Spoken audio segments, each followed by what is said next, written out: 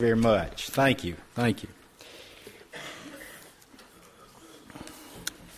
Let's pray together. We'll get started. Father, unless we focus on you, these coming moments will be in vain and empty and fruitless. So I pray, Father, that as we open your word, that the Spirit that inspired Luke to record the birth story of your Son, that same Spirit would inspire us as we seek to understand what the birth and the coming of your Son means to each one of us. And Father, again, we just thank you for the gift of your Son. Lord Jesus, we thank you that you have loved us enough that you voluntarily left heaven and you came to this earth for each one of us here. And Lord, some of us are at different points in our journey with you. Lord, I especially pray that if there are those that are here that have not yet come to know you as the Savior of the world, that, Father, as we look back at the birth story, that they'll come to realize that you are who you said you are the Son of God and the Savior of the world. And I pray for them that they'll receive you into their heart and be changed. And Lord, I pray for us as Christians. Oh God, help us not to become satisfied with where we are at in our walk with you. And Father, help us to daily give our hearts and minds completely and totally to you. So many voices are trying to lead us away from you. And Lord, sometimes we just simply sit and watch the world go by, not knowing that you want us to make a difference in the world that we live in. I pray, Father, that you will help us to be more like your Son. And when we leave this place today, that truly we'll go from this church to go into the world to serve you.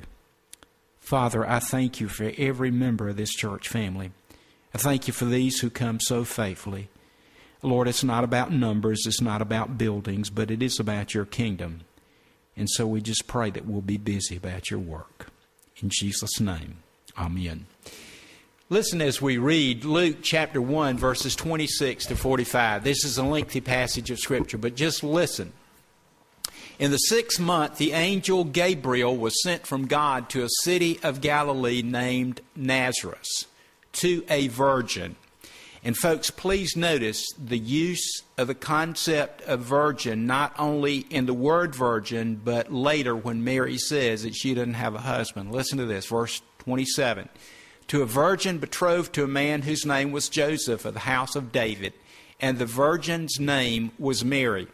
And he came to her and said, Hail, O favored one, the Lord is with you. But she was greatly troubled at the saying, and considered in her mind what sort of greeting this might be. And the angel said to her, Do not be afraid, Mary, for you have found favor with God. And behold, you will conceive in your womb and bear a son, and ye shall call his name Jesus. He will be great and will be called the Son of the Most High, and the Lord God will give to him the throne of his father David. And he shall reign over the house of Jacob forever, and of his kingdom there will be no end. And Mary said to the angel, How shall this be, since I have no husband? And the angel said to her, The Holy Spirit will come upon you, and the power of the Most High will overshadow you. Therefore the child to be born shall be called Holy. And look at this next phrase, the Son of God. And behold, your kinswoman Elizabeth in her old age has also conceived a son, and this is the 6th month with her who was called barren. For with God nothing will be impossible. And Mary said, Behold, I am the handmaid of the Lord. Let it be to me according to your word. And the angel departed from her. In those days Mary arose and went with haste into the hill country to a city of Judah. And she entered the house of Zechariah and greeted Elizabeth. And when Elizabeth heard the greeting of Mary, now listen to this, folks, I love this. The babe, and that baby is who? John the Baptist. The babe leaped in her womb. And Elizabeth was filled with the Holy Spirit, and she exclaimed with a loud voice, Blessed are you among women, and blessed is the fruit of your womb. And why is this granted me, that the mother of my Lord should come to me? For behold, when the voice of your greeting came to my ears, the baby in my womb leaped for joy. And blessed is she who believed that there would be a fulfillment of what was spoken to her by the Lord.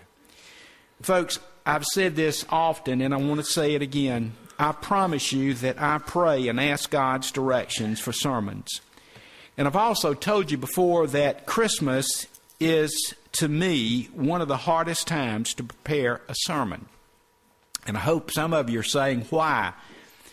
Well, how can we share the old story of Christmas in a new and fresh way? And folks, I've struggled with that.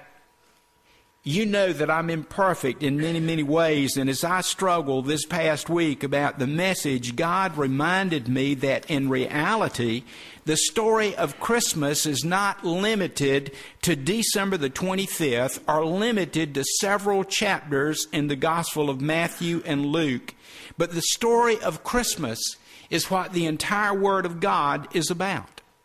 God becoming a man through His Son Jesus.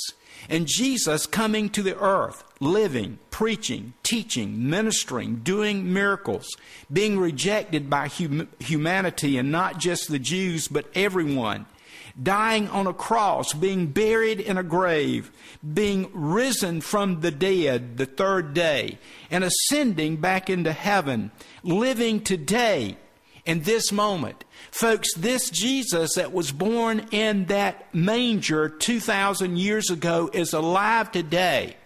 And for many of us, and I hope all of us in this room, He is alive at this moment in our hearts and in our lives because we have trusted Him as the one who is the Son of God and the Savior of the world. And praise God, one day He's coming back. And what a celebration that's going to be. But let me get back on target. How can you and I share this story again in a fresh and a new way? Well, let me share with you the inspiration for this message, and probably it's going to take a couple more. How many of you have heard the song by Faith Hill, "A Baby Changes Everything"? If you hadn't heard it, I hope turn to the country station, okay, for just a little while. And I actually heard it on WRAL 101.5. They're playing all the Christmas songs. But folks, listen to the lyrics of "A Baby Changes Everything." I wish I could sing like Faith Hill. I'd sing it to you. Teenage girl, much too young, unprepared for what's to come. A baby changes everything. Not a ring on her hand. All her dreams and all her plans. A baby changes everything. A baby changes everything. The man she loves, she's never touched. How will she keep his trust? A baby changes everything. A baby changes everything. And she cries. Oh, she cries. She has to leave, go far away. Heaven knows she can't stay. A baby changes everything. She can feel it coming soon. There's no place. There's no room. A baby changes everything. A baby changes everything. And she cries, and she cries. Shepherds all gather round, up above the star shines down. A baby changes everything. Choir of angels sing, glory to the newborn King.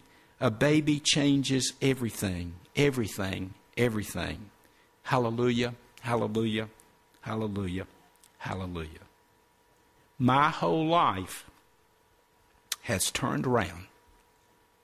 I was lost, but now I'm found. A baby changes everything.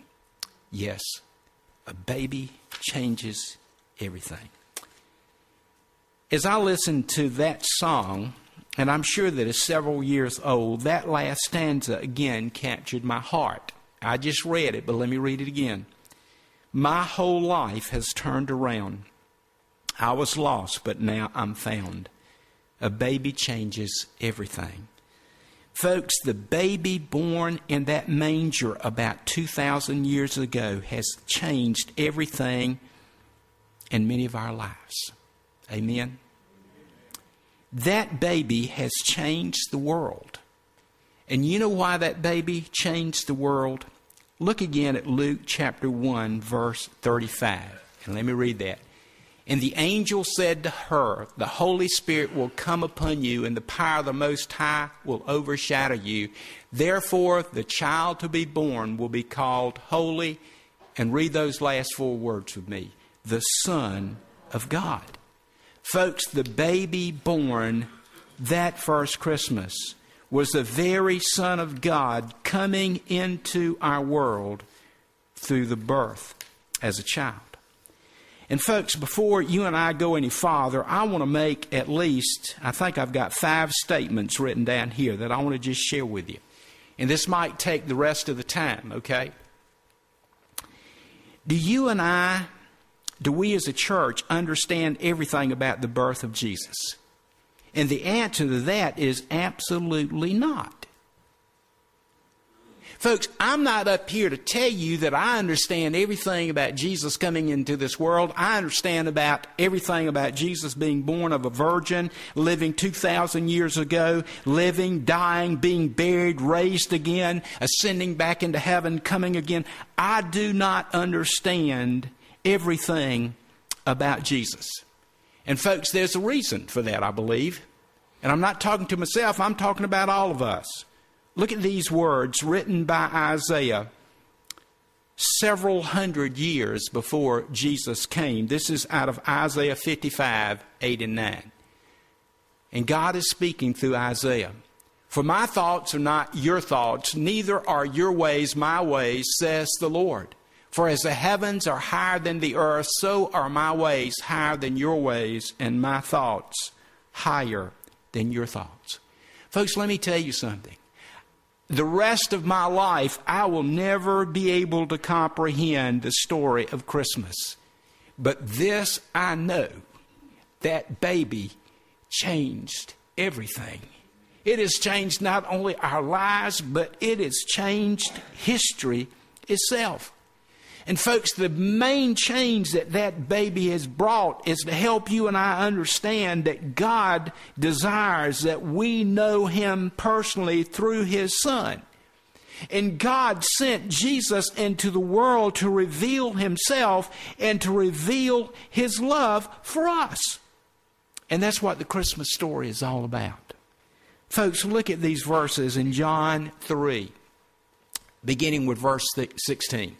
And folks, you probably feel like this is overkill. You hear John 3:16 so often.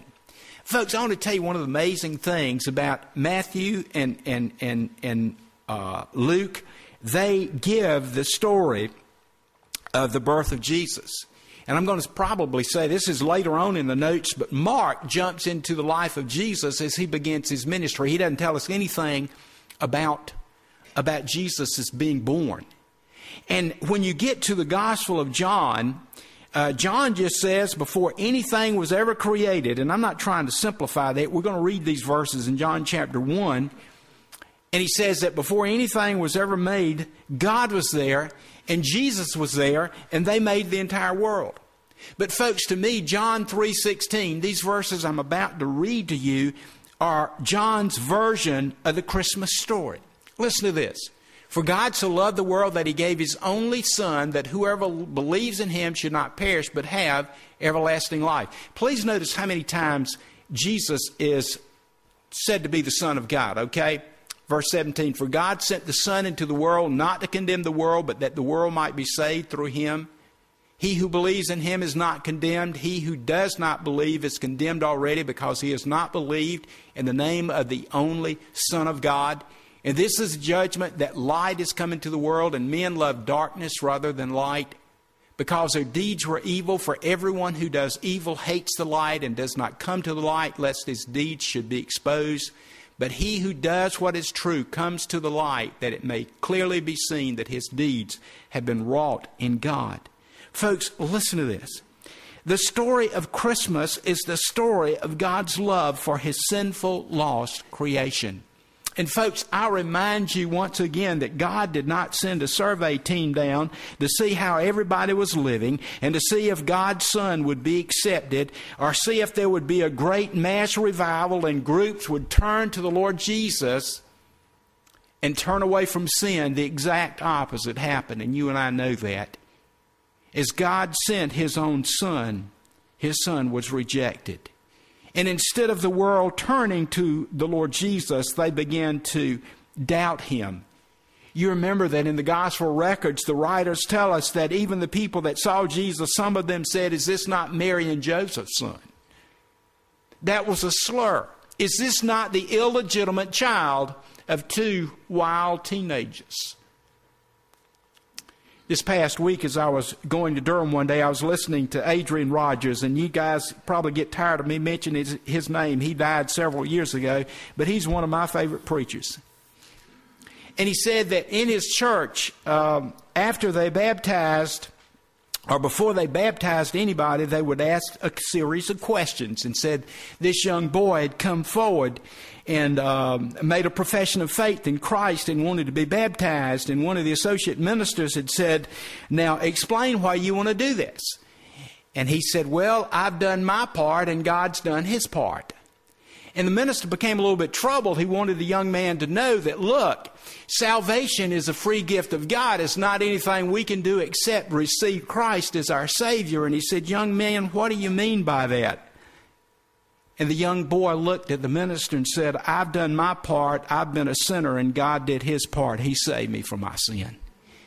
Folks, this is what Christmas is all about.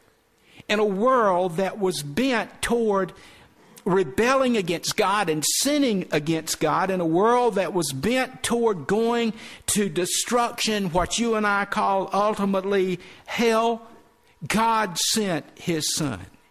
And folks, let me point something out. From beginning to end, the Word of God is about loving His creation so much. Folks, it was not to be anything that would shock humanity that God would send His Son. But folks, you and I must understand why God's Son had to come. In creating mankind a free moral being. Let me try and explain what that means. You know what that means? God gave us the freedom to choose. It absolutely amazes me the ability of a small child to make decisions. Have you ever thought about this? I've shared with you when Rebecca, our oldest child, was born, I could not believe how she could go to the refrigerator, I'm talking South Carolina again. She'd go to the refrigerator and make a decision about which thing she wanted. This morning, before I left the house, Ella wanted something to drink, and I got the moo out. That's her word for milk, okay? I got the moo out and the juice out, and I said, "Which one do you want?" Less than 16 months old, and your child does this too. Ella's not any smarter than anybody else. That's not what I'm saying. I am saying within us is the ability to make decisions and make choices. Who gave us that freedom? It was God. That is the way that we've been created. And folks, you and I, as we grow up, we can make decisions to serve God, to live a life following Him, or we can choose to live a life of sin, rebelling against God. And God knew, God is omnipotent. He knew that man, given the freedom to choose, would choose sin and rebel. But God promised from the very time that Adam and Eve sinned that He would send a Savior to bring mankind to Himself. And you might be saying, well, what does this have to do with the Christmas story? Folks, the Christmas story, the birth of Jesus, was planned in eternity before the worlds were created. Again, I can't fully understand this. Go back to Isaiah 55, 8 and 9. My thoughts are not your thoughts, neither are your ways my ways, says the Lord. For as the heaven are higher than the earth, so are my ways higher than your ways, and my thoughts your thoughts. But folks, I do know this. Christmas happened at the time that God chose. Let me give you a verse or two verses that will qualify that. In Galatians chapter 4, verses 4 and 5. And you might not think that Paul in Galatians had anything about Christmas in mind, but listen to this, Galatians chapter 4, verses 4 and 5. But when the time had fully come, God sent forth His Son, born of a woman, born under the law, to redeem those who were under the law, so that we might receive adoption as sons. And folks, what Paul basically is saying, that the plan of salvation happened at the time of God's choosing. Folks, December the 25th is when you and I celebrate Christmas. Whenever the day was that God sent His Son, it was no accident. It was the very work of God, because He loves us. And let me tell you something. And this is a spin-off of this. If the birth of Jesus happened according to the time schedule of God, and God promised way back in Genesis 3:15 that He would send a Redeemer through the seed of a woman. Folks, if God could be trusted to keep a promise that He made thousands of years before, why do we not trust Him that when His Son said, "I will come again," that it's going to happen? Think about that. If the Christmas story happened as God's promised, the coming again of the Lord Jesus Christ is going to come. And folks, we need to get serious about this. Now, I don't know if we're living in the last days, but you and I cannot live as Christians. You and I cannot be a church and not take seriously the fact that Jesus has come. He has given His heart and His life for you and I, and He's going to come back again. And if people have not repented of sin and turned to Jesus and trusted Him as Savior, destruction and hell awaits them. And folks, I'm not trying to be graphic nor scary this morning.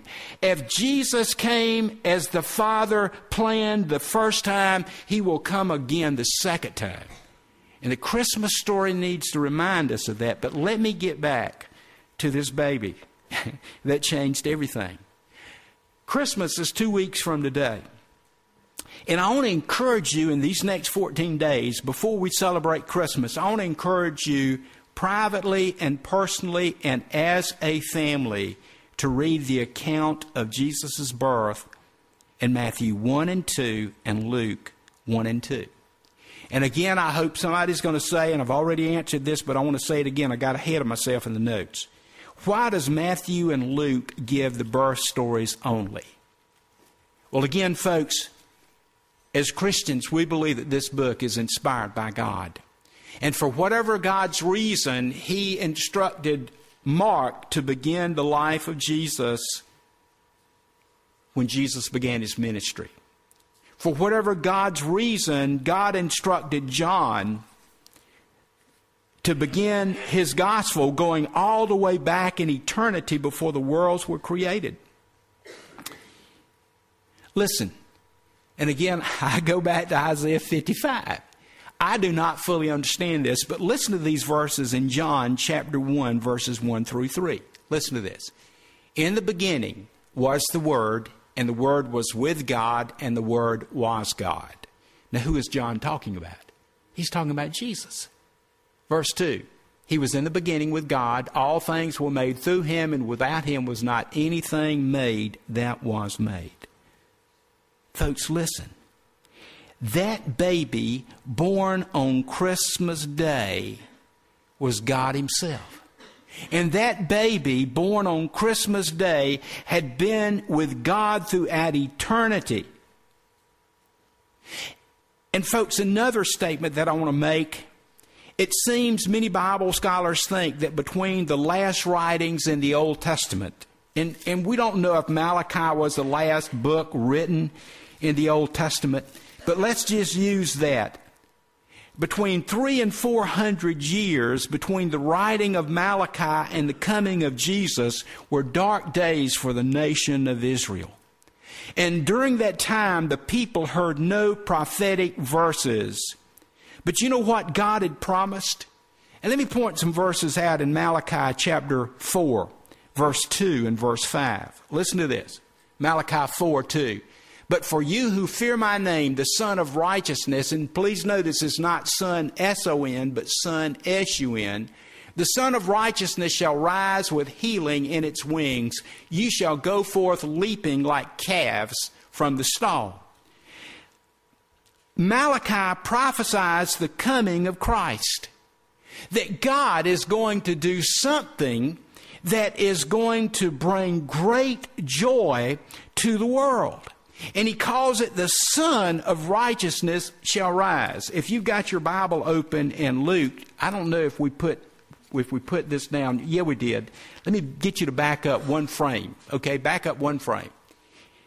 In Luke chapter 1, Zechariah, the father of John the Baptist, is speaking. That's why I want to encourage you to read these two chapters. I want to tell you some of the most beautiful stuff in these two chapters. Listen, here's what just blows me away. And again, I'm getting ahead of myself because it's 9:30 already. I'll give you the quick version of this, okay? When Gabriel comes from the presence of God to tell Zechariah that Elizabeth, his wife, is going to have a baby. Now, they're parents of John the Baptist, okay? Zechariah doesn't believe it. Are you kidding me? I'm an old man. And look at Elizabeth. Man, she is old. She can't have a baby. And Gabriel says she's going to have a baby. And Zechariah asks for a sign. And you know what the angel says? God's going to make you dumb. Not mentally. He's not going to be able to speak for 9 months. 9 months. He cannot talk. But then in Luke chapter 1, verse 67, after the baby is born, and they name him John, in Luke 1, verse 64, immediately his mouth was opened and his tongue loosed, and he spoke, blessing God. And in verse 67, he was filled with the Holy Spirit, and he began to prophesy.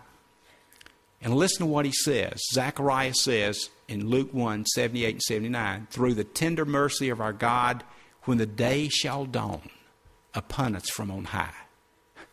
Can you relate? The Son of Righteousness rises. When the day shall dawn upon us from on high, to give light to those who sit in darkness and in the shadow of death, to guide our feet into the way of peace. I want to go back to Malachi, which is the next frame, Malachi 4:5. Not only is it prophesied before the Old Testament writings stop that Jesus would come, it's prophesied that John the Baptist would come. Malachi 4:5. Behold, I will send you Elijah the prophet before the great and terrible day of the Lord comes. And listen to what the angel Gabriel says to Zechariah in Luke chapter 1, verse 17. Have we got that? Here we go. Gabriel says to Zechariah, speaking of the son that will be born, who is John the Baptist, and he will go before you in the spirit and power of who? Elijah. Where does that come from? Malachi 4:5. To turn the hearts of the fathers to the children, the disobedient to the wisdom of the just, to make ready for the Lord a people prepared. And listen in Luke chapter 1, verse 76, what Zechariah says. And he's speaking about his own child, but he's full of the Holy Spirit. And he says, and you, child, shall be called the prophet of the Most High, for you will go before the Lord to prepare his ways.